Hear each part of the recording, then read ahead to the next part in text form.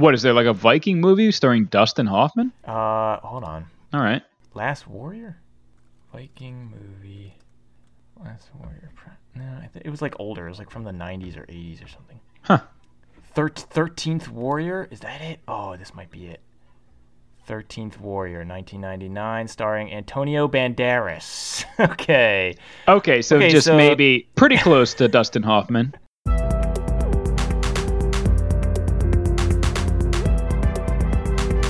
Two can play that game.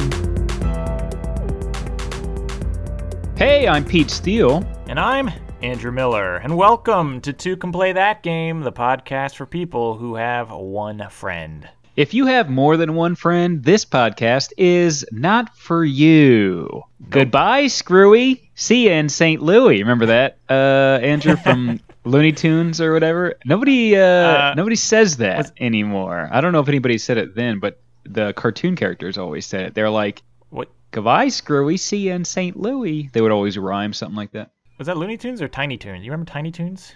Same family, right? It's like, yeah, I mean, right, if they were saying it, I mean, continuity wise, if they were saying it in Tiny Toons, then they had to have been saying it in Looney Tunes and vice versa. They had to have learned it somewhere, right? So good point. Yeah.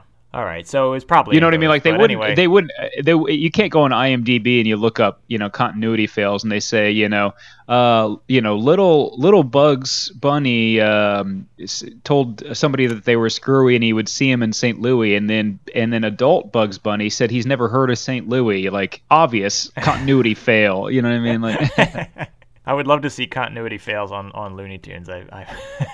Yeah. Somebody took the time to figure that one out. Anyway, this show is all about Looney Tunes. The Tiny Toons weren't even the actual. They wasn't Bugs and Daffy, right? No, it was Buster Bunny. And Buster and Plucky, I think, was the Plucky. Good duck, pull right? On that one. Mm-hmm. Plucky duck. Wow. What was the idea though? Was they even in the same country? Who knows? Is that interesting idea to not have it be like Baby Bugs and stuff like that? No, well, the Looney Tunes, the Bugs, and all of them, they were the professors who were teaching them how to be funny.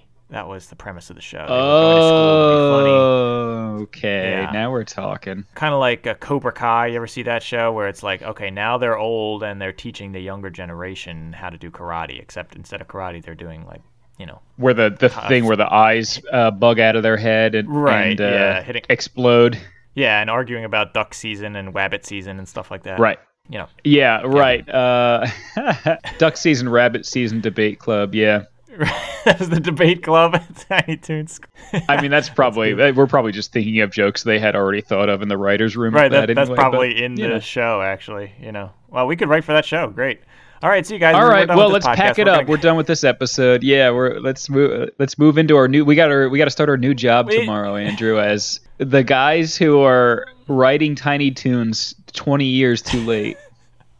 I think that this has gone on long enough because this was our way of saying that if you have more than one friend, you should not be listening to the show. You should probably just go watch Tiny Toons or something cool like that. Well, we'll see you in St. Louis is where we'll see That's you. right. We will see you in St. Louis. Not enough people reference St. Louis anymore. It seems like they always did it back in the day. But anyway, this game, Andrew, that we're covering today didn't come from St. Louis. It came from way up north. You know what I mean? Much farther north than St. Louis. What game are we covering this week here? Yeah, well, you know what? Why do we even have to say that, right? I mean, it's in the title. Yeah, why would we even say the name of the game, actually? I mean, it's already, if you're listening, you clicked on it, and it's already there. Right. So you know exactly what this game is called. There's no need to repeat it. You saw the Battleship episode, and you said, "Oh, Battleship," and you clicked on it, right? You saw Jaipur, you clicked on that one. So this one, too. Guess who? We don't need to say that. Why? I feel like it's silly to just say the name of this game. Kind of redundant to say the name of it. So moving on, Andrew, I'm just kidding. Getting people so frustrated because they want to hear us pronounce the dang name of this game. And honestly, I'm not going to stick with the charade, Andrew, because I love saying the name of this game. It's actually very pleasing. Yes. This game is called Hnefatafl, and it's Scandinavian, right? Yeah, this is Hnefatafl, aka Viking chess. Some people refer to this as because it was right. Well, we'll get more into it later, but it was played by Vikings. It's an ancient game. Yeah, let's not get too far into it, Andrew, because before we do, I really want to sum this up in one sentence. 1-sentence explanations. Okay, let's sum it up in one sentence here. I would say that this game is Viking chess is chess, but the king got real famous and now he needs to escape from the paparazzi. That's Nefertafel. I like it. Some royal drama. Yeah, that joke is a lot funnier if you... Not a lot funnier. It's slightly funnier if you know the rules of this game. If you don't know the rules of this game, then it doesn't make any sense anyway. So good point. After you get to the end of this episode, rewind it and hit that joke again. Go, you know what I mean? And listen to that joke again. You'll get a slight little giggle out of yourself. Not You'll much, love it. But, They say. You're going to get that one on the way home, they say. Andrew, I'm going to sum this game up in one sentence by saying that Nefertafel is a chess-like game of trying to help a king escape an ambush, but the king's as powerful as an adult playing tackle football against 5-year-olds. Yeah, that's exactly what this game is like. Is the king is playing tackle football, American football, against a bunch of children. Yeah, perfect. Right. Just stiff-arming all the other players in the game, you know what I mean? And haven't you ever fantasized about that? Just you're watching even like a little kid's soccer game, just be like, man, I could get out there and do a lot better than that, you know? Just go out there and just wipe the floor with them. And just violently beating them. No, I'm actually not really a psychopath, but it's good to know, Andrew. I'm just writing this down in my small notebook about you here. Good. Keep that going. How do you spell? How do you spell fantasizes? Child death. No, I found it. No, well, I did not say looked death. It up online. I did not say death. That's true. Okay, good point. Just hospitalization. Putting words in my mouth. All right, how do we play Nefertafel here? Let's get into it. How do we play this game? All right, Andrew. Why the heck do they call this thing? It's like chess. Well, I mean, it's just it's a series of squares, and your players move along them, and you have pieces, and that's. Now you're playing chess, baby, essentially. The thing that's different about this, Andrew, is that every single one of the pieces has the same exact freedom of movement. You know what I mean? Unlike chess, where every piece moves differently, in this game, everybody moves essentially like the rook in chess, which is to say, you pick a direction, and you can move as far as you want in that direction along the path, along the squares. So whether that's moving one square or whether that's moving 11 squares, that's totally up to you. You can only go one direction, though. That's the only limitation. And literally every piece moves like that, whether you are the king itself or you are one of the other pieces on the board. So you can only move orthogonally, right? I saw somebody on Board Game Twitter talking about how it's pretentious to say orthogonally. It is the best word for it, though. I mean, the only other word that is as clear is to say the cardinal directions, and even that is... Already, that's your 2 words. Orthogonal sums it up in 1 word. So, I mean, it is a word that you don't hear very often. So it is kind of elitist, I guess, or whatever. But it's like, it is the perfect word for it. So just learn it, you know? Yeah. Or you could say they move like a rook. I don't know. That's pretty good. That's true. I mean, then you got people who have wiped chess from their memory. You know what I mean? So that's true. They got Men in Blacked with chess. They got Men in Blacked after learning every chess. Every chess game they play, they get a light shined in their face. But Andrew, here's the whole point, right? There's 2 sides. You're either the king and his supporters, essentially, or you're the people who are ambushing the king, the attackers. So you have the defenders of the king and the attackers who are attacking the king. And the defenders start out in the center of the board, and they're all surrounding the king. And then the attackers start out along the outside edges of the board, and they're trying to close in and trap the king, basically. And meanwhile, you're trying to maneuver it so that the king can find a way out to one of the 4 corners of the board. Now, we are specifically, Andrew, we should say right up top on this episode that we are specifically playing the Copenhagen rules of this game, which are, to my understanding, the most recent and modern set of rules that are still being used like in tournaments, essentially. So that's why I figured we should probably go with this set of rules. There are different sets of rules, but this one seems like the most up-to-date, recent, modern, and still used in tournament play, basically. And I'm sure you'll get into it more in a second, but exactly. They basically tweaked it so that to help in different ways. So there is in these rules, there is like another way that the attackers can trap the king, can win basically, and there's another way that the king can escape on the side of the board. So they came up with a couple of different small extra auxiliary rules to help balance gameplay too. But generally, you're going to want your king to try to escape to one of the corners of the board, and if you're the attackers, you're going to want to get in the way of that. You're trying to surround the king on all four sides, like immediately around, like making a little plus sign, right? If you're the attacker. That is the only way that you can trap and or capture the king, basically. A normal capture, any other piece on the board can get captured and taken off the board if they are sandwiched in between two of the opposing players, specifically actively sandwiched. So you have to close in on the other side of somebody with your cohort on the other side of them to make a capture. But the king is so powerful that you have to do it on all four sides, all four orthogonal sides. So now I'm gonna rewind my podcast back to the beginning where you made that joke about flag football. Adults. Oh no, it was already funny there, Andrew.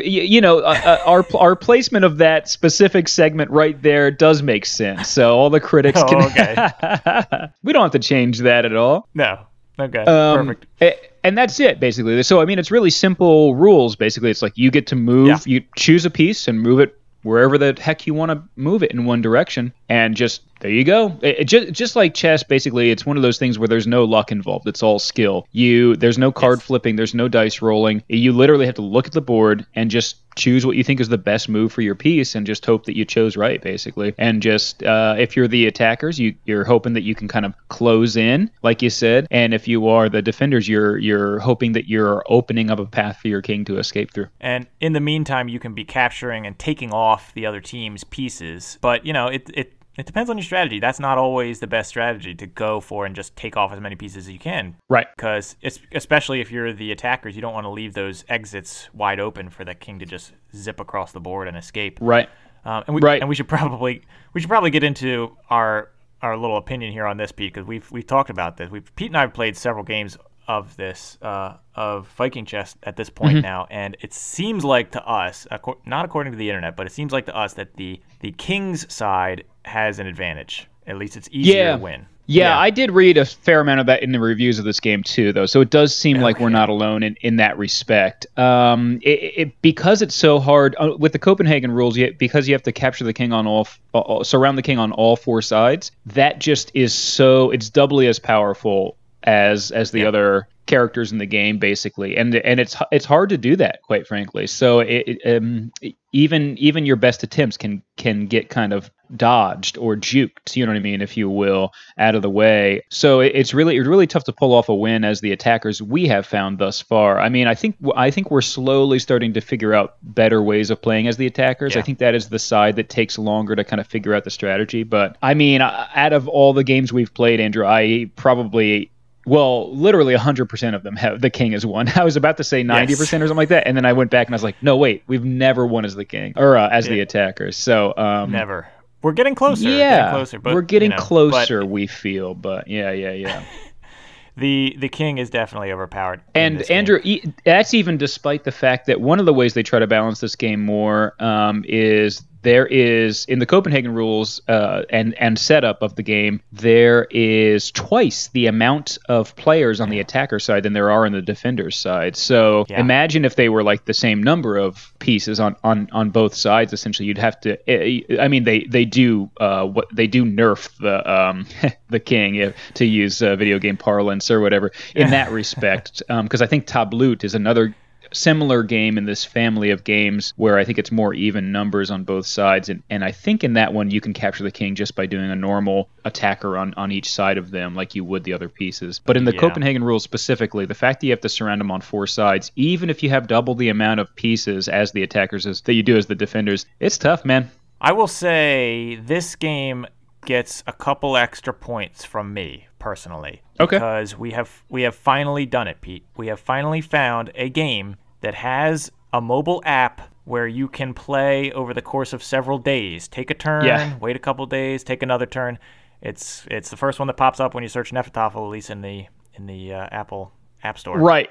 This is what they would call a dad-friendly app. which is to say you can make a move and then go feed a kid carrots for 5 minutes, followed by, building blocks for 2 hours, and then make your next move when he gets put down for a nap or something like that. So, yes, I can understand, why this is treasured in your heart. I have been harping on this since day one of this podcast. We have a chess app like that. None of these other games. We're up to episode 24, and we're finally found one. Thank you, Nefertafel. So everybody needs to go get on this app so people can finally see that we need more of these apps like this. I mean, it's just, why would you not make every 2-player game like this? Ugh. I know. And this is a side note, but the app that we specifically found, you can choose avatars for them, and they're quite silly, the faces they make, which is I think my favorite part of it too, which is great. So, but anyway, lots of different Viking faces in there and stuff. Yeah. It's looking like maybe Mike Judge, from Beavis and Butthead, maybe was like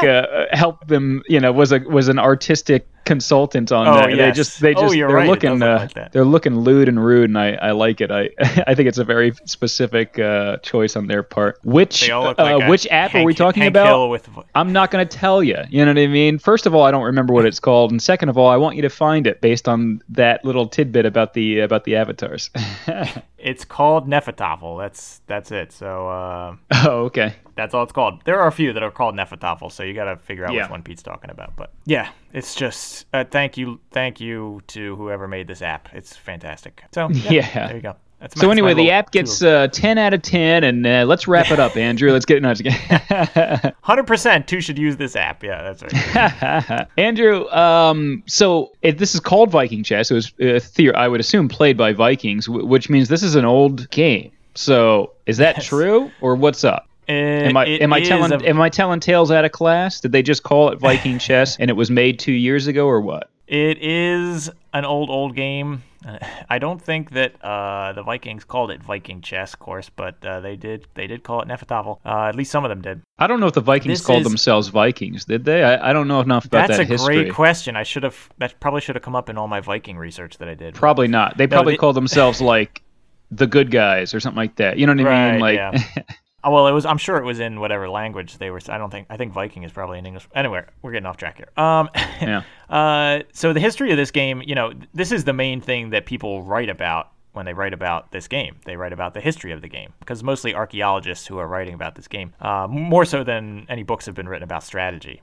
So there are a lot of books on the history of this game. And Pete, would you believe that I read a book about the history of this game to do the research for our podcast? What the heck, Andrew? What a waste of time. But congrats and thank you. I agree that it's a waste of time because I didn't do that. I actually just went right to Wikipedia and read that. Well, good. Honestly, I feel better for you knowing that now, because I was about to be like, good Lord, Andrew, why'd you do that? I'm a dad. I don't have enough time to play one full game of this thing at a time. I got to make one move at a time. I don't have time to read a book. Okay, I just read. I was about to. If that was true, I was about to be like, listen, Andrew, we got to talk about how we got to get you doing other stuff with this time you suddenly have. You know. Nefertafel, kind of the interesting thing, and I'll get more into this later. But the interesting thing about this is that nobody really truly knows the rules to this game of when it was played back by the Vikings. We've just kind of had to piece it together through archaeology and just a few little things that are left here and there. But it was played during between the 4th and 12th century, so a while ago, in what is today Norway, Sweden, Finland, Denmark, Iceland, Northern Britain, all the places the Vikings were. Minnesota, that joke will probably come up. Yeah. Loving it. But it fell out of style in Northern Europe once the rise of chess happened.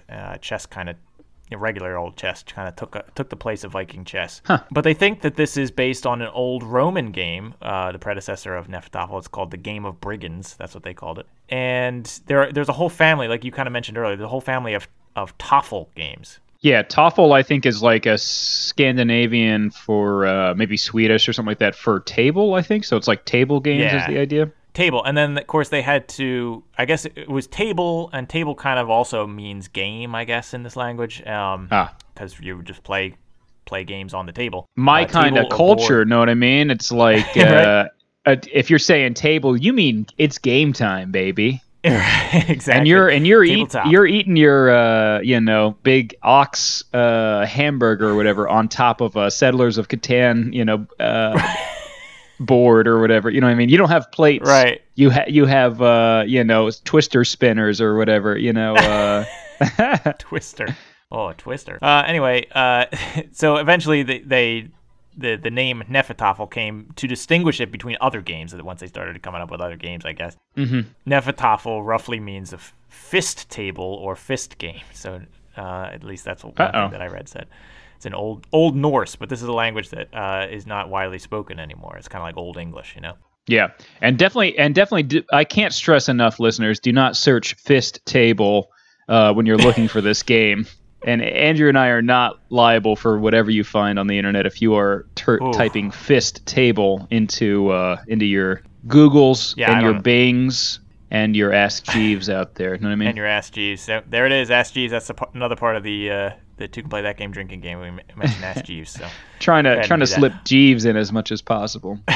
Potentially the funniest search engine? Psych, no, Bing is. So there are a bunch of other names that this game went by, including Tabloot, like you mentioned, a bunch of other ones that I couldn't pronounce. But the Tabloot version was played much later. It played until the 1700s. And that's when somebody wrote down the rules during the 1700s. And it was in Latin. And it wasn't until the 1900s when somebody tried to translate that Latin into, I guess it was English. And they made an error when they were translating. That caused a lot of confusion about what they thought the rules to these games were when they were trying to figure out how to play. And in fact, I think the Latin said that you have to capture the king on two sides, and they got it as like you have to capture him on four sides. And that kind of made it really uneven, and people were arguing about this for the past 100 years or so. There were all kinds of other rules that people have debated about, added in on their own over the years, all kinds of different variations. There's like some games are obviously you only need two to capture the king. The king has to escape to the corners. That's kind of a newer addition. Originally, the king just had to escape to the edge in older versions of this game. Mm-hmm. There were some games where the king is weaponless, which means the king can't assist when you're capturing another piece. All different size boards, and the list goes on and on. But it was finally the Copenhagen rules when they came about, and that's the primary rules that are used in tournament play today. These rules went through many changes and tweakings, but it's said to be the most balanced game of Tafel that there is. So even though we don't think it's totally balanced, they say that it is statistically. They've used computers because this game wasn't finalized until as recent as 2012. I was kind of shocked by that when I read that it's taken that long. So the version that we're playing, technically, Andrew, was the rules for it weren't finalized fully until as recently as 2012. How about that? That's right. So it's an ancient game, but it's a very new set of rules that we're using.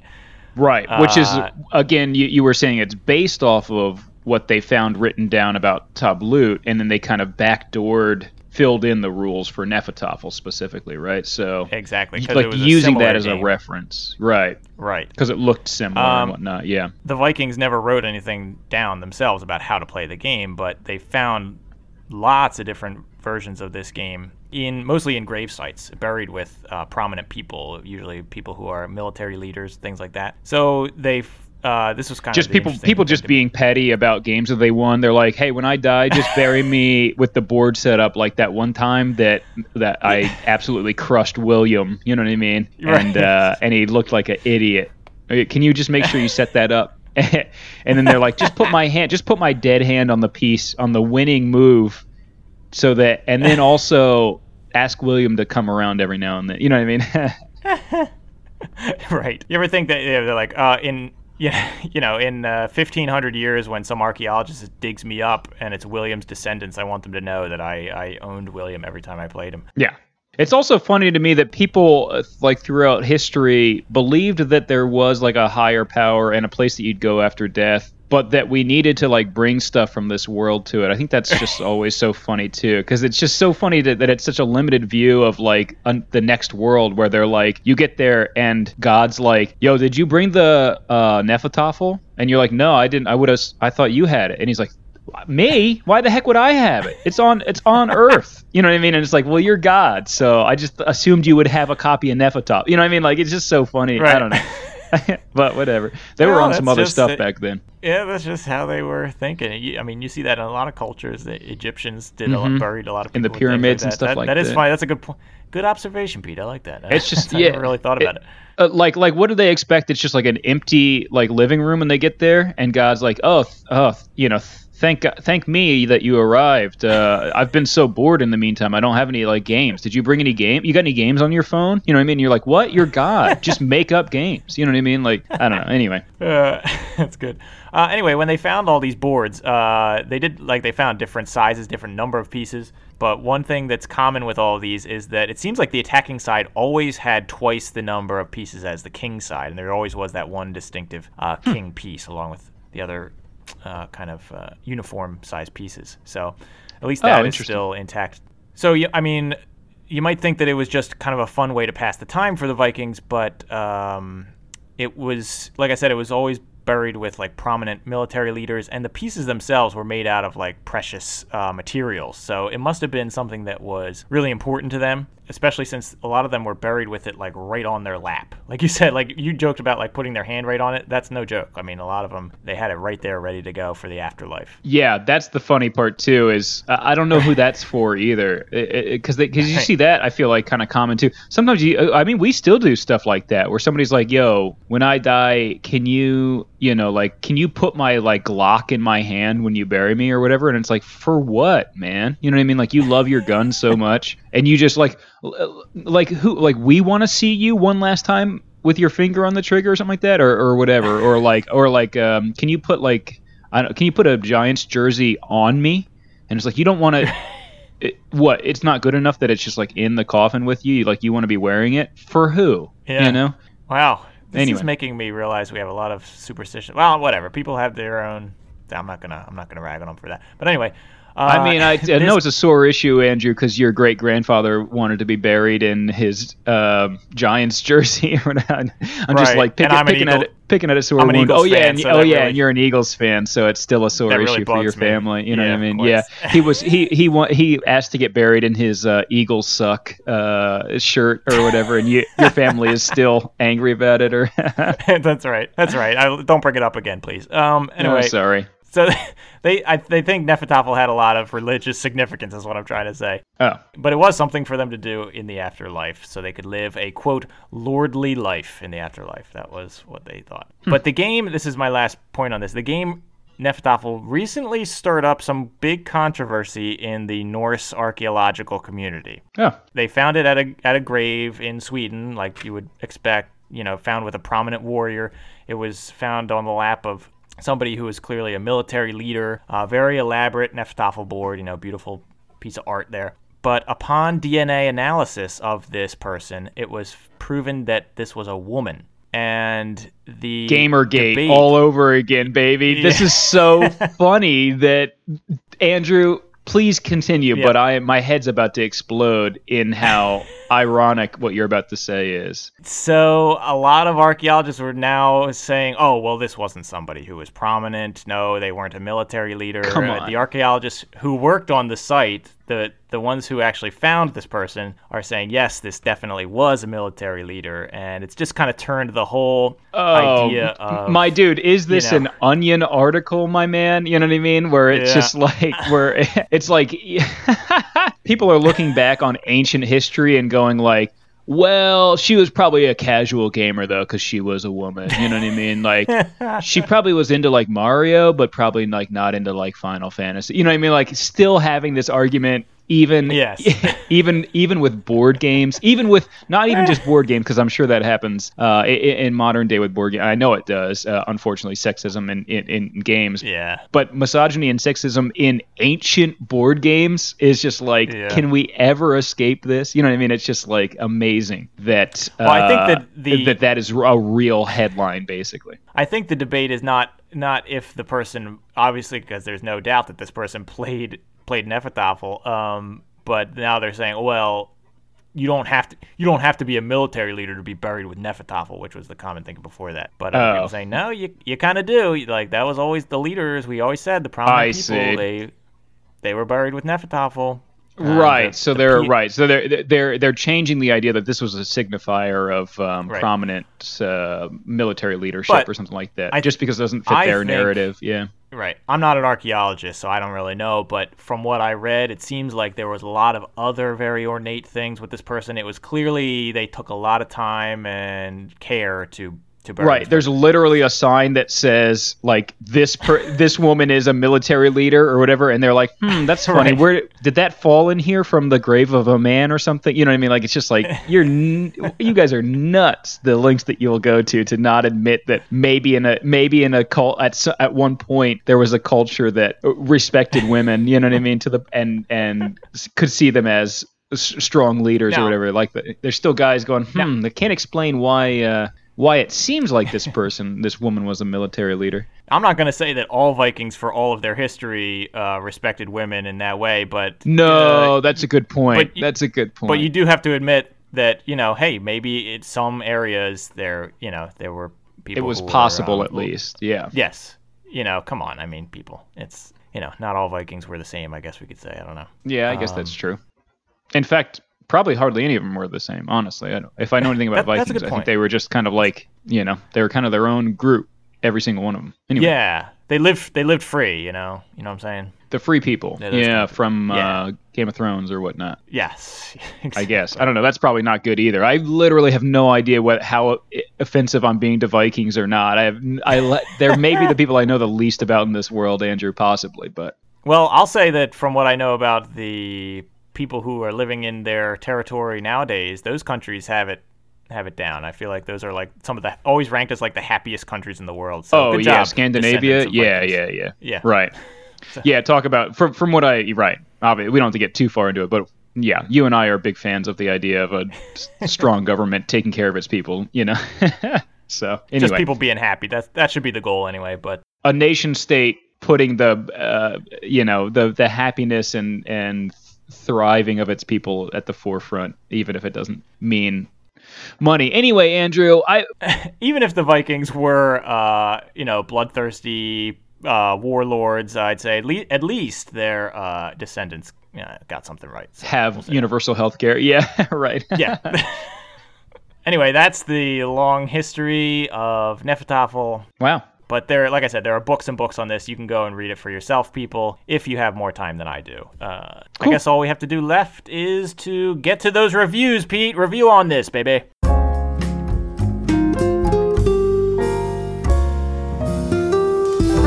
Review on this. All right, Andrew, I'm going to review on this. So I'm just going to go and read some of the reviews that I found for this game, Andrew, on the internet. I don't know if you've heard of this thing, but it connects computers via like a web, and people go and act nutty on it, which is chef's kiss.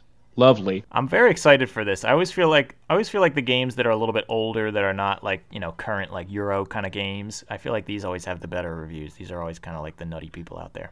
We'll see. Yeah. I got to say there aren't nearly as many reviews for this game as there are for some of some games. Basically, I think I think as people probably have suspected, this is not the most popular game in the world these days. The problem is that the Vikings never wrote down their reviews in a way that would stand the test of time. They should have written it in stone or something that we could find. Then we could really get into the reviews. Yeah, exactly. Yeah, Andrew, so basically what we're saying is what we lack in quantity, we hopefully will be making up for with quality here is the idea. So let's start with this one, Andrew. This person gave it a 3 out of 10. So they're not a big fan really necessarily. Ooh. They said fun factor, very low. Complexity, not very high. Replayability, I want to play this game with someone who holds no punches. Okay, Andrew. So this guy just wants to join a fight club, I think, is what's going on here, because they're basically like, the game's trash, but I want to get in the room with someone who's ready to just throw punches. You know what I mean? Like, I don't even care about this game. This game's terrible. But I am interested in the idea of facing off against somebody who just punches like nuts, Yeah, well, it is called Fist Table, right? Didn't we say that? There you go. Maybe they ran it through a translator and they just got done with the Fight Club book or something like that, and they're like, I am Tyler Durden, Yeah, right. That makes sense. Andrew, this person also gave it a 3 out of 10. They said, give me Dustin Hoffman or give me death. Seriously, talk about using a movie to get sales. Now, Andrew, I have no idea what's going on with this review. I just assumed there was something I didn't know, and there could be, but I tried to look this up. Dustin Hoffman Neffeltoffels, Dustin Hoffman Viking chess, Dustin Hoffman XXX. No, just kidding. But when nothing came up, nothing, Andrew. So I have no idea what this person is referring to. Now, I love Dustin Hoffman personally. I think he's one of America's greatest actors. So I do appreciate a good random shout out. But I have to admit, this one escapes me. Yeah, at first I thought, what is that movie called? It's like The Last Warrior or something like that, or Last. I'm gonna look up. Somebody's screaming at their podcast right now. Well, write in, listeners. Tag us on social media or something like that, and let us know what this person could possibly be talking about.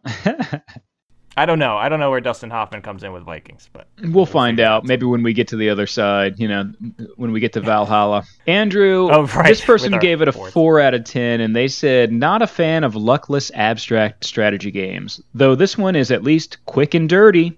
Now, my hand is like hovering over the pervert bell when I'm reading this, Andrew. You know what I mean? But he stopped his review just in time. You know what I mean? Kind of a sketchy use of quick and dirty. Kind of a sketchy use of dirty there. But yes, he didn't continue. That was where the review stopped. Okay. So I was able to come down from DEFCON 4 or whatever. I don't think we need to ring the pervert bell on this. I think this was an archaeologist who just unearthed a board, and it was dirty because it just came out of the dirt. So right. He was like, the thing about this game is it's covered in decades old dirt, millennia old dirt or whatever. You know what I mean? Right. Just putting all of his archaeology notes on a review form. Andrew, that's how they do it. This person gave it a 5 out of 10. They said, 1 year verdict? I still like to say Neffeltoffel, although I don't have a burning desire to play it. Yes, Andrew, I think we both agree. One of the best parts of this game is saying the name of it, Neffeltoffel. It's fun. Yes.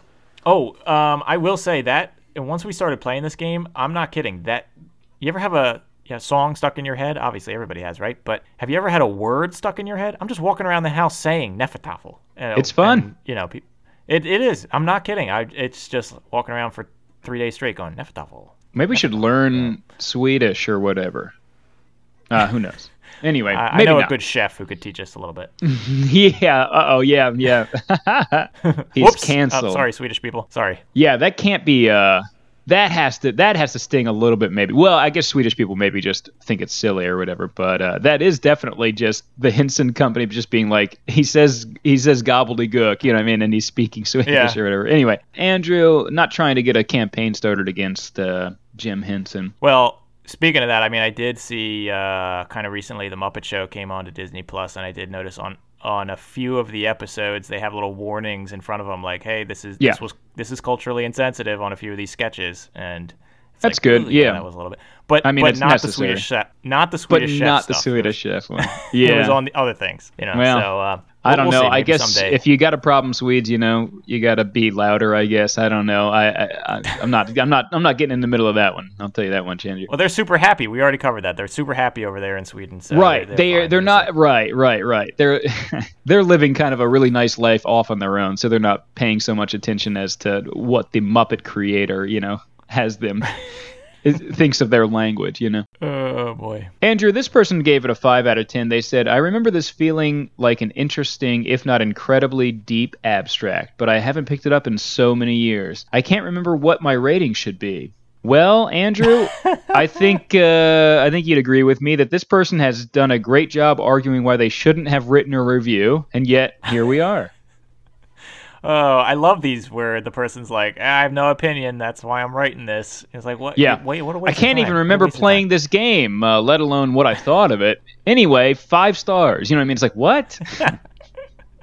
Okay, people, here's a PSA. If you've never played a game or you don't remember the game or you don't really have any opinion on the game, you don't have to write a review. Just don't do it, okay? We only want people with opinions writing reviews. That's what they're for. Yeah. In an ideal world, you know what I mean? In a Scandinavian economy. Paradise. Anyway, Andrew, this person gave it a 6 out of 10. They said custom-made softboard edition. Parentheses, created for my wedding and used as wedding favors for our guests. And that was it. That was just the review. They're just trying to brag about their wedding gifts, Andrew. You know what I mean? They didn't even review the game. All they're doing is they just say, yeah, the one we have, we made ourselves for our wedding guests because we're kind of great. We kind of did a great wedding where everybody got great gifts. You know what I mean? Wow. I don't know. That must have been one heck of a Viking-themed wedding. I want to know what the rest of the wedding was like. Or what if it was not Viking-themed at all? The Viking was not... The Viking stuff was not explained. This didn't happen in Scandinavia. This is like... Right. They just gave them this game, and everyone's like, opens it, and they're like, what the heck? How do you even play this? And they're like, I'm glad you asked. There's actually 15 different variants or whatever, and like everyone like leaves the reception. Everyone's slipping out the back door. You know what I mean? The rules are heavily debated. Yeah. The DJ gets on the line. He's like, hey, let's give it up for the great couple. And now that board game that you got in front of you does have debated rules that we don't technically have the actual original rules for. You know what I mean? Just like going off like... I'll be your DJ today. I'm DJ Davey Dave, and here I am to tell you about the history of the board game in front of you. It's actually kind of debated, you know. Someone's just yelling out like, just put on the Baja Men. You know what I mean? Just... Andrew, this person gave it a 7 out of 10, and they said Berkshire Open Tournament Champion 2017. And that was all this one was, Andrew. So, again, another braggart. This person just jumped on to the review section to just say that they won a championship, you know what I mean, of this game. Oh, wow. Congrats on the win, my man. You know what I mean? Now get out of my reviews. I wonder, I want to look that up. Is the Berkshire Championship, was that a big one, or was that just like... a couple guys who lived in the town. Can't be. There. There's no big ones. You know what I mean? This is a game that 2 people play. You know what I mean? Right. I mean, no, that's dismissive. But in the relative scheme of things, you know what I mean? There aren't a ton of people playing this game necessarily. So yeah, not to have it. You know, not to take a total dump on the tournaments for this game or whatever. It's. I'm sure there's a lot of great play out there and a lot of great players, but it's like I don't know that I would necessarily go around telling people I won this championship first and foremost. You compare it to chess or Go or even backgammon, this is far fewer players, but the good ones are good. Yeah, we'll give them that. The good ones are good. And the ones that think they're good are maybe not so good. You know what I mean? I did watch a video online of a final game in a championship that was very bad. The people were very bad in it. So I know that there are good players out there and people who take it seriously and are very good at it. But I also know that just purely, by percentages and probability, there's a lot of bad players out there too. And they might be getting farther in the tournament than maybe like your typical chess player would. Bad chess player. You know what I mean? Yeah. Andrew, this person gave it a 7 out of 10. They said, I'm making a custom set with Fimo, in parentheses, Knights Templar versus Jesus and his Cardinals. Record scratch, Andrew. Hold on. Were the Knights Templar trying to attack Jesus? How is this man going to be making a custom set where it's the Knights Templar versus Jesus? You know what I mean? Like, I could have sworn they were like, defending him or whatever, but maybe not. Maybe I just didn't know. I thought that they're Jesus and Knights Templar, not to get into a whole history lesson here, but they're from different time periods, I believe, right? It's like they're also from different time periods, right? So this is this is some kind of an anachronism. Yeah, this is a fan fiction / fiction. Knights Templar falling like in love with Jesus. Jesus comes back from the dead right? And like, tells the Knights Templar like, no, this is not what, and then they have to fight it, Like they thought that they were doing Jesus finds a secret, knows a secret, and they're like, we can't let him get out alive. You know what I mean? Oh, all right, perfect, yeah. It's like a new Dan. It's a new Dan Brown. Yeah, it's a new Dan Brown book / movie. You know what I mean? Yeah, perfect. It's time Get Hanks on the line, baby. Get Tommy Hanks on the line. Andrew, this person gave it a 7 out of 10, and they just said old and good. That's it. Short, sweet, to the point. Covers all the most important parts of a review, Andrew. Is it old? Yes. Is it good? Yes. We're done here. Also the review of my grandmother, old and good. Yes. Yeah. Maybe the guy thought he was at boardgamegrandmas.com or whatever, grandmas.com. Oh, and I have to stress to the listeners: do not look that one up either, folks. It's not No, going to do probably not go look at it. well. No, that's I mean, can't stress that enough. No. Yeah. No. Oh, Andrew. Oh boy. What did I just hear? Was that like a knock on your door? Nope, it wasn't. I didn't hear anything. Oh. Well, anyway, on to the next review. Oh, wait, hold on. Andrew, I'm definitely hearing a knock, and they're knocking louder because it seems like they're almost losing their patience at the door, Andrew. Go check out who it is. I hope it's not an angry horde of Vikings. Oh, it's just Dr. Fraser Crane. Dr. Fraser Crane. Okay, Dr. Fraser Crane, come on in. Dr. Fraser Crane's here. He's going to help us count down the top 10 phrases that you will hear someone say while playing this ancient game of Nefertafel. Number 10. Neftable, Hefeweizen, what? Number 9. Remember when you suckers pledged to die for me? Number 8. Welcome to Marvel Cinematic Universe Chess Ragnarok. Number 7. It was in the oath you took. It's not my fault you didn't listen closely. Number 6. Yeah, around here we like to grease up the king and let him run around the yard, see if the boys can catch him. Number 5. All right, listen, we don't have time to renegotiate your oath. Number 4. Oh no, sorry, I can't play Nefertafel today. I only play this game on Thursdays in honor of the god of thunder, Thor, and his day. Number 3. Fine, you don't have to die for me. Just get hurt really bad for me then. Number 2. Great Odin's Raven, that was a nice move. Number 1. Well, I'm gonna head out. You guys can finish with the murderers, right?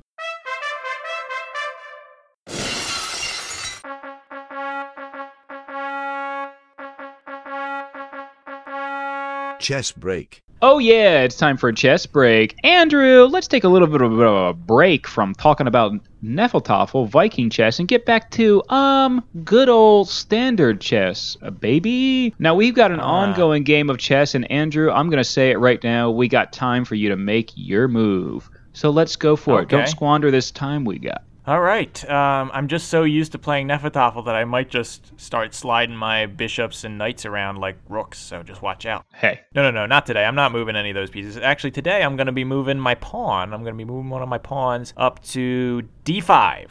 Okay, so that pawn's just moving up one space, and I'm just adding a little protection onto my knight there. You know, you're threatening my knight. I don't like it, so of course I'm just saying this for the benefit of the audience here. Normally when I'm playing chess, I wouldn't be saying my strategy out loud because most of my strategy in chess is just hope that the other person messes up, and then I can capitalize on that. That's really that's chess. You know what I mean? Yeah. Right. That's chess. But if you do want to, if you don't want to rely on just my description of this, you can go right to our website /Tumblr, twocanplaythatgamepodcast.tumblr.com. You can see all of these great moves that Pete and I have been making on our chess game. That's right, Andrew. And I would do that right now, Andrew, but I ain't got the time, my friend. And then pack that chess up. Put it in a suitcase, my friend, because we got to get back to the show. Okay. Just make sure, though, that when I die, bury me with this set, okay? Yeah, I will. Yeah. And I'll just write Andrew Rocks on it, spelled out in chess pieces. Thanks so much. No, right on it. Check out our Tumblr at twocanplaythatgamepodcast.tumblr.com. Right, exactly. So an ancient or a future Jetson civilization uncovering your body and going, Tumblr? What the heck is that? And then they look it up, and it's all, My Little Pony / fiction or whatever. Andrew. Well, no, then they're all going to go to our website and they're going to rediscover our podcast, and then finally we'll be like Van Gogh or whatever. Yeah, we'll get real posthumous heroes. You know what I mean? Everybody will love Two Can Play That Game. It'll be like the most popular thing out there, and we'll be long dead. It'll be great. These guys must have been revered by their peers or whatever. And meanwhile, I'm eating beans out of a tin can, hoping I'm paying some Instagram influencer to try to get me more listens or whatever, you know what I mean, with my final dollar or whatever. Sorry, boss. The DNA analysis came back.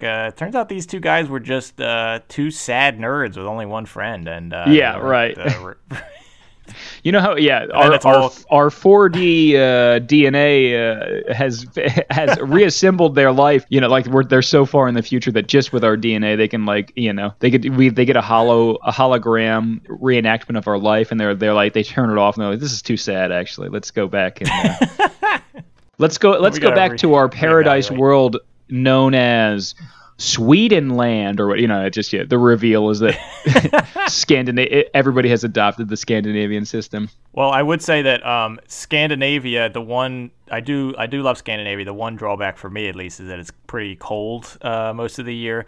But sure. By that far in the future, hey, global warming, baby, that might be a paradise. So might be the only place we can even live, Andrew. At that when they discover our dead bodies in a sarcophagus, yeah. No, I mean, honestly, that's fiction. Clearly, we're lying. That is very fictitious. We're going to be very much alive, Andrew, when we have to move to a different country to live, when the entire world, when much of the world is unlivable. Anyway, yes. Andrew, speaking of the world collapsing in on itself, this segue's collapsing in on itself, Andrew. Let's just go straight to market research. Market research. Oh, it is time to worship the mighty markets and get right into our market research. We're going to research ways to make this game of Viking chess appeal more to the masses. How are we going to sell Hnefatafl to people out there? And I would just say right off the bat, just start selling it. And when have you seen this in the stores? Put a big Viking chess right across the front. Anything with Vikings, people will go for, Yeah, of all the games that they have out there, they've got like 50 versions of Memory, you know what I mean, or whatever, where it's right. Like apples, like fruits and vegetables, or you can get one that's like all Baby Yodas or whatever, or you know what I mean. And there's like 7 million copies, versions of the Game of Life or something like that, or Clue or something like that. You don't have room for one Viking chess, Yeah, no, this is something where if you look up how to buy it, you got to go to like Etsy or something like that. You know what I mean? Like it's usually it's like some DIY bespoke version of the game that you got to find. Yeah, there aren't really any companies mass producing this thing. I would say, put some of those horns on outside of the box. Cover the box in some like fur, fake fur. Okay, that's cruel, but make it look Viking-y. Big wooden shield on the front or something. Yes, make it out of wood. Oh my gosh, people would love it. I would say do some cross branding too. I mean, this is ripe. You could sell this right in the Minnesota Vikings stadium, the football team, American football, right? Sell it in that stadium. This is the second shout out to the Minnesota Vikings that we've given this this episode, Andrew. I feel like we should have reached out to them and gotten a little bit of the cash back from them, kickback. Oh, good point. I feel bad ever since a couple years ago when Eagles fans berated their fans in the parking lot when they came and visited. And it was like a big mess. So no, that's too bad. Yeah. I'm trying to give them a little bit. Our fans are kind of savages over here. Yeah, we're kind of more like Vikings than the Vikings. We're kind of Viking, right? We should be exactly. They can let's swap. They can be the nice, majestic Eagles, and we'll be the Vikings. I would say you could come on, Marvel. We could get Thor on this thing. Get Thor. He's a Viking. And I know it's a little late. That's for not this, a bad idea at all. I mean, they could sell anything. Yeah. They could sell water to a well, Marvel or whatever, right. Disney Marvel. Put Thor, the next Thor movie, put Thor playing this game in it, and boom, it's flying off the shelves. Honestly, you're all jokes aside, jokes down, Andrew. That is a surefire way to sell a bunch of board games. Yeah. Wow. And if that doesn't work, we can get in on Hagar the Horrible. You remember that comic? I mean, I think that's. Do I remember it? Yeah, I modeled my life after it, Andrew. You know what I mean? Just. All the kids are reading that on Sunday mornings these days, right? Eating a huge drumstick the size of my head every day. You know what I mean? Trying to. It's the Hagar the Horrible diet. Yeah, no, absolutely. I mean, it does. Honestly, that would be a good Venn diagram of like. Old guys, you know what I mean? Guys who like Hagar the Horrible, who are now like 65 or whatever, and also like an ancient game from Scandinavia or whatever. That actually probably would work. Yeah, came from an ancient media known as newspapers. Andrew, when I first thought about how to market this better, I was thinking, well, let's make it customizable, and the king can just be like the enemy of your choice. Whoever you hate the most. You know what I mean? And then you're the attacker. You know what I mean? There's like a bunch of copies of you, like almost like an Agent Smith style or whatever. You know what I mean? Also, side note, we should make a Matrix version of this game. But that's perfect. You remember that scene where there's a whole bunch of Agent Smiths? Yeah. There's like millions of them. That's the same as this game. I heard it was inspired by Nefertofel. You know what I mean? It's called the Nefertofel scene. But anyway, it's called Nefertofel Reloaded. Nefertofel Reloaded, and I thought that'd be great. You know what I mean? Like there's that's how you get Jesus in on this from that other review. Never mind. All right. Anyway, that's how you get Jesus in on this. Yeah, Romans closing in on him or whatever. Yeah. Testament Reloaded. Yeah. Okay. It's throwback to the Testament Reloaded, the most modern. I just book love of the to bring Bible. that up every time. Yeah. I'm glad you like that one. You might be the only person that likes it, but I'm glad you like it. It's my favorite. No, okay. All right, people, settle this. If you like Testament Reloaded jokes, send one. All I need is one tweet. All right, to our Twitter at two. Just one. That's all. That's all he needs. At 2PlayThatPod. If one person sends me a tweet that says "Stop the Reloaded jokes," then I'll do it. Okay. Oh, all you need is one person saying no. I see. No, you have to opt out. You have to opt out of this. Okay, I got you. Right. We'll take it out of your individual copy of the podcast episodes going forward if you opt out. Andrew, right. I thought it sounded good because it's like, hey, listen, you get to see yourself take down your enemy. You know what I mean? But then I was like, the king kind of escapes all the time. So you don't want to see like the person you hate always getting free, basically. You know what I mean? True. It's kind of the game's kind of lopsided. We've agreed. So it's like you have to be the guy that wins all the time, basically, right? So then I was like, well, what if you're the king or you're the queen, and your defenders are your MFing vibes, baby? That's who's defending you, and your attackers are your haters, Andrew. And then you call it something like "buy haters," you know what I mean? And then you sell it on Instagram, with a bunch of motivational quotes about waking up and grinding, you know what I mean, and getting the bread and not hearing the haters because you got stacks of money coming out of your ears or whatever. And the idea is you're escaping your haters, no matter how much your haters try to bring you down. You know what I mean? You escape to the corners, you know what I mean, and succeed. Right. So that's how you do it, baby. This is perfect. Now we're hitting different age groups. Okay, I'll sell mine via Hagar the Horrible, and then you sell yours on Instagram. To all the haters, and boom. Yeah. And now we're you hit everybody who's currently still has a newspaper subscription, and I'll hit the age group that has never touched a newspaper in their life. Right. Perfect. Andrew, sounds like two groups I'd love to party with. In fact, let's see if we can become the life of the party.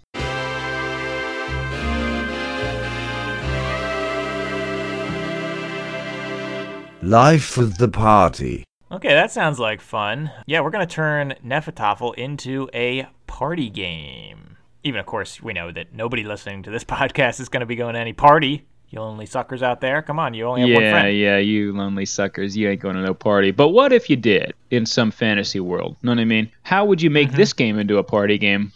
Well, how about this, Andrew? On this one, when I turn this into a party game, you got to sign a contract or something for this one. Because once you sign the contract, you're giving the company permission to come to your house in the middle of the night and begin an ambush on you. And once it has been established, once you turn your lights on or whatever in your room, you have to sign a contract saying you don't own a gun, I guess, because right. But anyway, once that's happened, once you know that you're in the middle of the ambush, surprise ambush, one of you moves at a time on either on the attacker and the defender's side, and you got to face a direction, and then you go any distance in that direction, and you got to get out of the house. And they're trying to stop you, basically. Yeah. And maybe you do something like escape rooms where you get your picture taken with a sign afterwards and it says, I escaped the ambush, or something like that. And there's emojis on it or whatever. There's an eggplant and peach emoji for some reason on the sign that says you did the escape room or whatever. Yeah. Well, can all these people be dressed up like Vikings? Yeah, we could do that for you. We'll just have a box full of Viking helmets and fur that you can put on that never gets washed by the staff or whatever. Right. So you're just full of lice. And then at the end, you put that on for the photo booth or whatever. That's a good idea. Yeah, that's a good idea. It's always good to appropriate a culture's clothes for an Instagram photo opportunity. You know what I mean? We just haven't learned the lesson yet. Just that sounds good. Now I've got an idea. This is kind of a business idea, actually. I think you can make some money on it. You remember these kind of places where, I wonder how many of these places will survive this, sadly survive this pandemic. These businesses where you could go in and like throw axes at a wall. Remember this kind of place? Yeah, wow, right? yeah. That kind of sounds like a Viking kind of activity to me. I know that they were big into axes. So I'm thinking you make a business kind of like that, but it's like a whole mead hall. You know, first of all, you serve mead, which is like wine made out of honey, delicious. Okay. This sounds good. You're combining alcohol and weapons. I like it so far. And axe throwing. You got singing Viking songs. You could do blacksmithing lessons in there. You could have like big mock-up like boats that you could row and stuff like that. Yep. Maybe they're like party boats. You know, if you have this place near water, you could actually treasure you can steal and stuff. Yeah. Yes. So and then of course you got Nefertafel tournaments happening in this place. It's just a great time. I think people would pay for it if they could come out. I like it. I think that's good. Yeah. It just becomes a Viking experience. The Viking experience or whatever. You know what I mean? Yeah. It's called Viking Party. Sell them a bunch of whale meat, I guess, Yeah. Viking Party. Honestly, that wouldn't go well. You probably shouldn't do the whale meat thing because that's already a whole. The whaling industry stinks, but so yeah. I mean, don't do that. It's But imitation whale meat brought to you by it's called Beyond Whale. Beyond Whale, exactly. But that's it. That's my idea. I like it. Hey Pete, oh geez, we never transitioned in this before. Yeah, I am strapped and loaded and ready to hear your transition into this one, Andrew. Let's go, baby. Hey Pete, I think don't look now, but I think standing behind you are those guys from those old Geico commercials. Oh, you're talking about Neanderthals?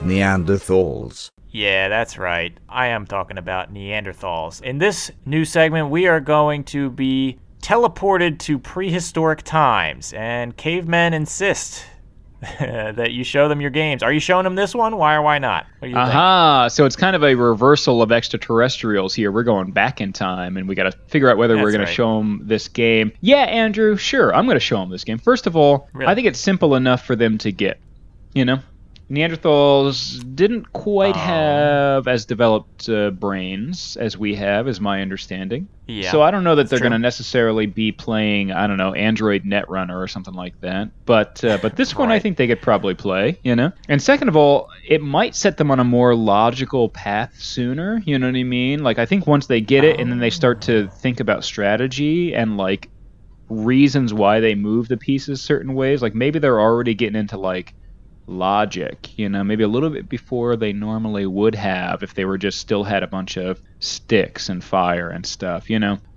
maybe we'd have like flying cars by now. You go back to the future and you're like, oh, look at that, we kind of got a jump start on civilization or whatever.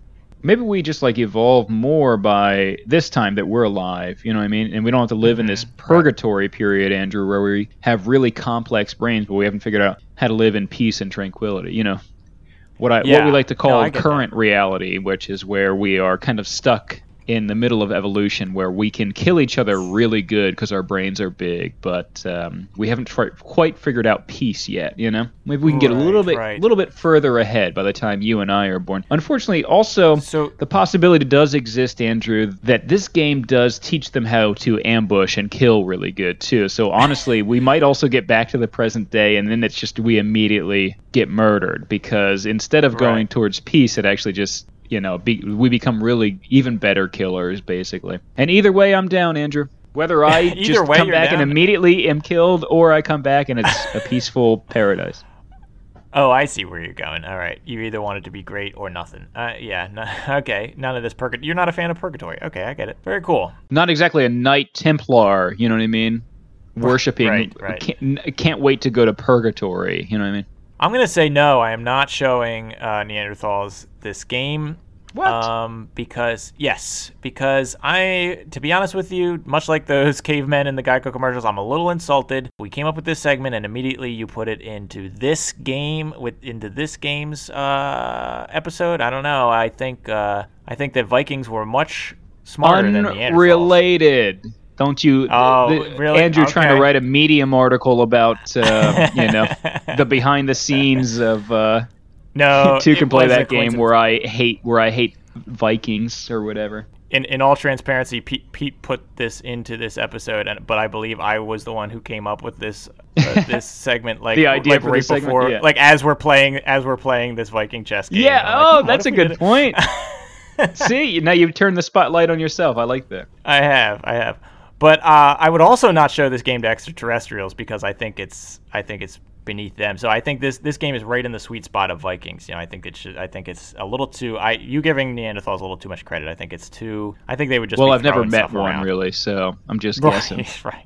No, I don't really know what I've contradicted myself 3 times at least in my explanation here. So I don't. I just hope it never happens. I hope. Hold on, Andrew.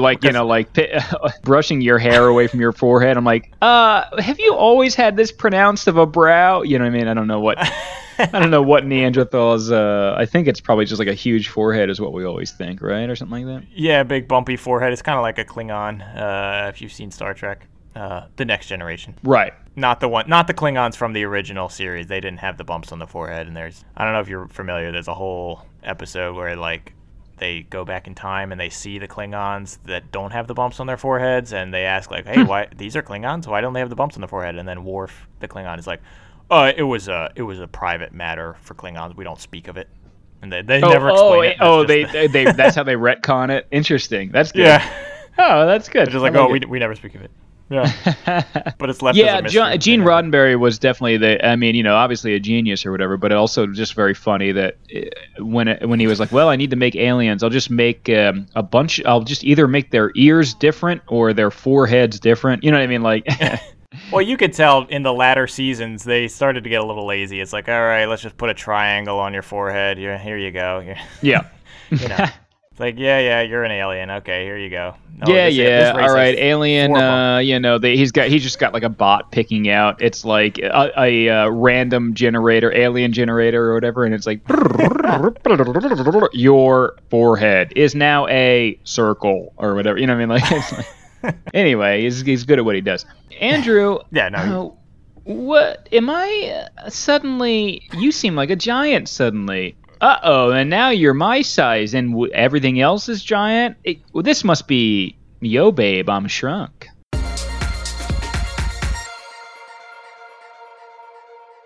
Yo Babe, I'm Shrunk. Yes, one thing we didn't tell our listeners is that for this segment, Yo Babe, I'm Shrunk, we actually do get shrunk. Okay, we're not. This is not just some silly segment, right? We were involved in a terrible science experiment just now. Mm-hmm. We're now at quarter-inch highs, but we still got to finish our ongoing game of Nefertafel. So how are we gonna keep this game going, Pete? Yeah, how are we gonna play this game now that we've been Yo Babe, I'm Shrunked? And our doctors do hate that we do this. They can't put their finger, on negative effects yet, but they swear something's coming. It's not good for you. Andrew, here's my idea here. Instead of just figuring out a way to move these pieces around and play this normally, I think there's a different angle we can take on this. Once we're shrunked, you can just spread the pieces out fairly well, because then you play a little bit of manhunt behind the pieces. That's what I'm thinking. Oh. Basically, the attacker moves from one attacker piece to another attacker piece. You know what I mean? So if you're at an attacker piece, you're going to choose one of the other ones that's closest by and move to that one. So you're always hopping from attacker piece to attacker piece. That's why you spread them out. And you're trying to keep your eye open for the king, because the king is moving from defender piece to defender piece, and they're trying to not be seen, basically. They're trying to escape without the attacker figuring out where they are, essentially. I love this. And they got to decide when to make a run for the next piece based on when they think the attacker's vision might be obscured, basically. So, and no one just can, sprint. You always have to be attached. You got to, tag a piece. You know what I mean? So you can't just... Yeah. So even if they see you, if you're close enough to the board, then it's going to be a mad dash to tag a piece, and get closer before the king can tag a piece, and reach the corner. So I don't know. I like it. I think it gives me kind of I was thinking, we're shrunk down so small we can essentially hide behind these pieces. We got to take advantage of that. Yes. It's kind of gives me American Gladiator vibes, or Wipeout vibes, I guess maybe, or competitive tag. Right. It's kind of like you're in a forest and then there are a bunch of trees or something like that, you know? Exactly. You're trying to hide behind them. Yeah, Exactly. that sounds cool. That sounds cool. They'd be big, like, stone statues at that point. Yes. How about you, Andrew? What's your idea for what to do when we get shrunked? Okay, so I think I wasn't going to make up something quite as fun as you did. I'm just going to, first of all, I'm going to raid the fridge and get a little bit of butter and spread it around on this board. And then the pieces, then you could just give them a light little push and they'll slide to where you want them to go. It's kind of like see. It's kind of like if you played like Zelda for a Nintendo 64. You remember there were those big blocks and you pushed them, and all you had to do was give them one push and then they'd slide across the whole room.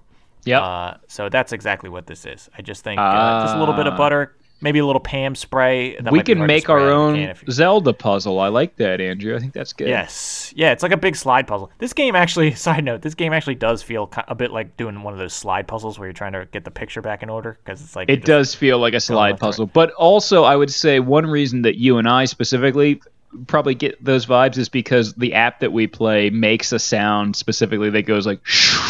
You know what I mean? Like a very right. A very wild sound effect of something sliding. I guess this is true. My sliding thing is like, well, I think if you were shrunk, you'd have to slide them, right? You couldn't pick them up. I wasn't even picturing they'd be too heavy. These stones. If I eventually, when I do play this game on a real board, I will not be picking them up and moving them. I'll just be sliding them and making that sound with my voice. Yes, that is true. That's a good point. You're right. Even as a fully grown human being, I would still slide these. So we got to get the slide going. So in that respect, I think butter, Pam, that's a great idea. Olive oil. Perfect. Well, I think we have said just about everything we can about this game, except for one big thing. We know that two could play this game, but should they?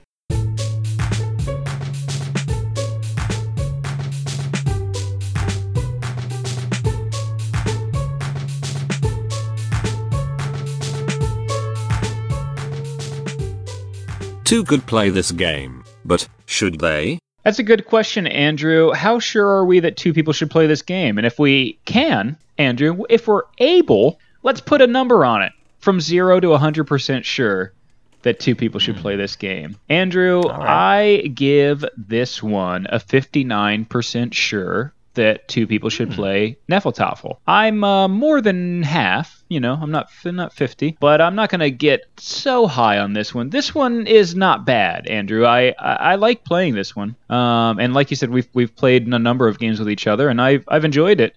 But I don't necessarily feel like I have to play this one again. It's cool. Right. It's a little unbalanced. It's a little simple, I guess. There's not a whole lot going on. It's enjoyable enough. It's cool to think of some different strategies and to figure out the strategies for this one. But it doesn't really rock my socks off, So 59% seems appropriate for me. Yeah, that seems good. I wouldn't disagree with that.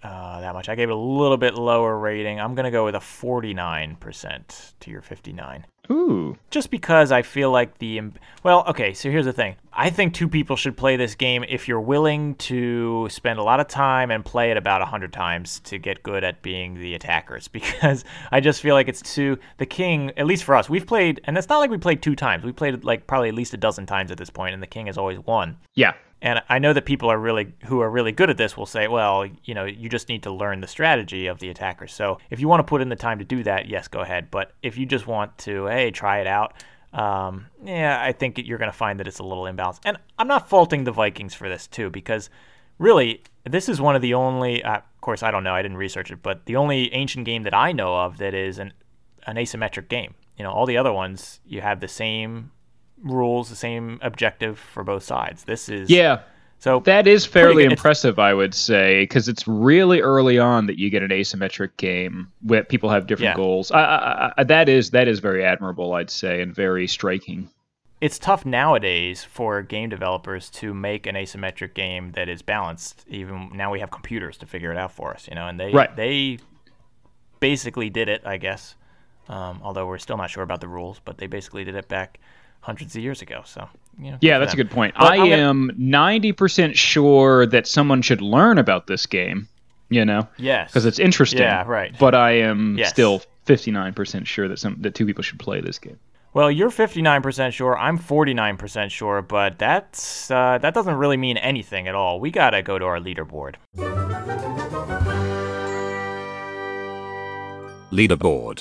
Leaderboard time, baby. Now it's time to get to the real meaning of this game. How does it fare and compare to the other games that we've done? Andrew, that gives it an average score of 54% sure between the two of us that two people should play this game. Now, that's kind of low on the list, Andrew. In fact, it is 20th on our currently 24 game list here. I mean, it ain't the worst thing in the world. Honestly, I think I have a positive view of this game. I like this game, but I don't know if I'm going to compare it to every other thing we've played. It is probably going to be lower on the list of things that I would be jumping back into. So this makes sense. It's weird. I have a weird feeling about this. I feel bad for it. It's like good game, but I'm just not that into it. It's not you, it's me. It's right? Exactly. It's like this is you're nice, but we're just it's just not working out anymore. It's kind of the soft breakup. Right, exactly. It's like I think we kind of both have different things going on. We're at different points in our life, It falls right below Twixt on our leaderboard, which comes at 57%. Yeah, you'll remember Twixt was putting all those fences together to get across the board, which I know you were a big fan of. Yeah. Another abstract, technically in the abstract category. I would rather play Twixt than this game, but I know you wouldn't. But that's true. But yeah, but it is at least Nefertafel is above 50%, and it's well above the next place in 21st place is Connect 4. Right, so which is Connect 4 at 25% sure we were. So yeah, it's well above it. Like you said, it's more than double the percentage points above that. So yeah. And that makes perfect sense. Connect 4 is garbage, and everything below it is garbage too. And this is not garbage specifically, so. No, this is not garbage. This is buried with prominent leaders and military strategists. Okay, it's definitely not garbage. It's definitely not just a Subway wrapper level of garbage like the other ones. Andrew, speaking of garbage, how's our relationship going, brother? Let's check in and say, are we cool?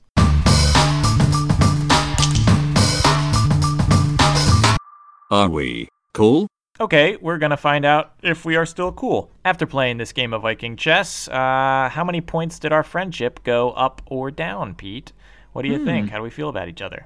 I'm going to say it went up by 1 point, Andrew. It's enjoyable. And I don't think there's anything... I don't think we get any kind of like negative feelings towards each other while we play it. At least I didn't. I mean, there's never a time when you're... maybe it's just because we're not so invested that, if you lose, it's kind of like, oh, all right. Whatever. You know what I mean? So overall, I'd say us playing it together was enjoyable as well. So I'm right there with you. I said +2 actually on this. I just think that, and I think maybe if we got better at it, that might go down because right now it's like, well, if I'm on the attacker side, I'm probably going to lose anyway. So I'll just give him my best shot. And that's okay. Just get a participation trophy. Yeah. Yeah. Exactly. And that's fine. You put up a good fight. Hey, you can almost compliment. If you're the king, you can almost compliment the other person, like, "Oh, I almost didn't make it out that time. It almost got me." That is where we're at with this game, where we're like, it looks like maybe you're onto something there. But anyway, I did win. You know what I mean? Yeah. But also, I'm giving it that extra point up to 2 because now we can say that we did it, and I don't think a lot of friendships can say that they played Nefertafel Viking chess. I'm glad that this game was brought into our lives, just because It's a fun little story you can tell people. What other people in this world who only have one friend can say that they played Nefertafel? Well, and then we break the fourth wall and look towards the audience. Perhaps you. You know what I mean? Anyway, speaking of the audience, Andrew, I forgot they were here. I love talking to you so much, but we got to look at them. They're ready to. For more, but I don't have more for them, Andrew. Let's wrap this baby up and put a bow on it, because I'm hoping that this audience tunes in next time. Yeah, we will have more for them next time, that's for sure. James Bond will return. Next time we'll be there for you, and I swear we'll bring more then. Unless you listeners out there, unless you get another friend in the meantime, in which case you cannot tune in. to this show. That's right, because in that case, you're going to have 3 friends. So that means you should probably tune into 3 Blind Dice, and that's where the hosts narrate what happens when they try to get 3 blind mice, like the song, to play a board game, Andrew, and just ends up being a lot of them telling us which direction a mouse is going. They're like, well, they're going north now, and now they've actually turned around. Yeah. I mean, it's kind of interesting. It's kind of like the Puppy Bowl. You ever see that? Kind of like the Puppy Bowl, which is terrific. But yeah.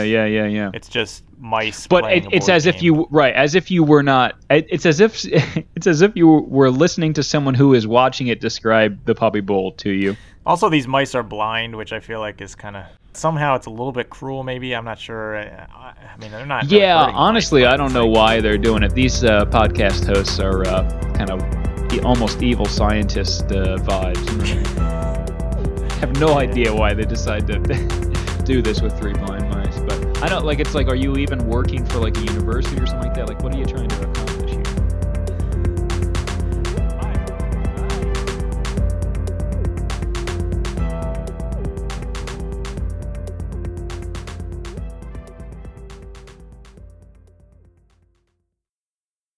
You know what I'm saying? You know what I mean?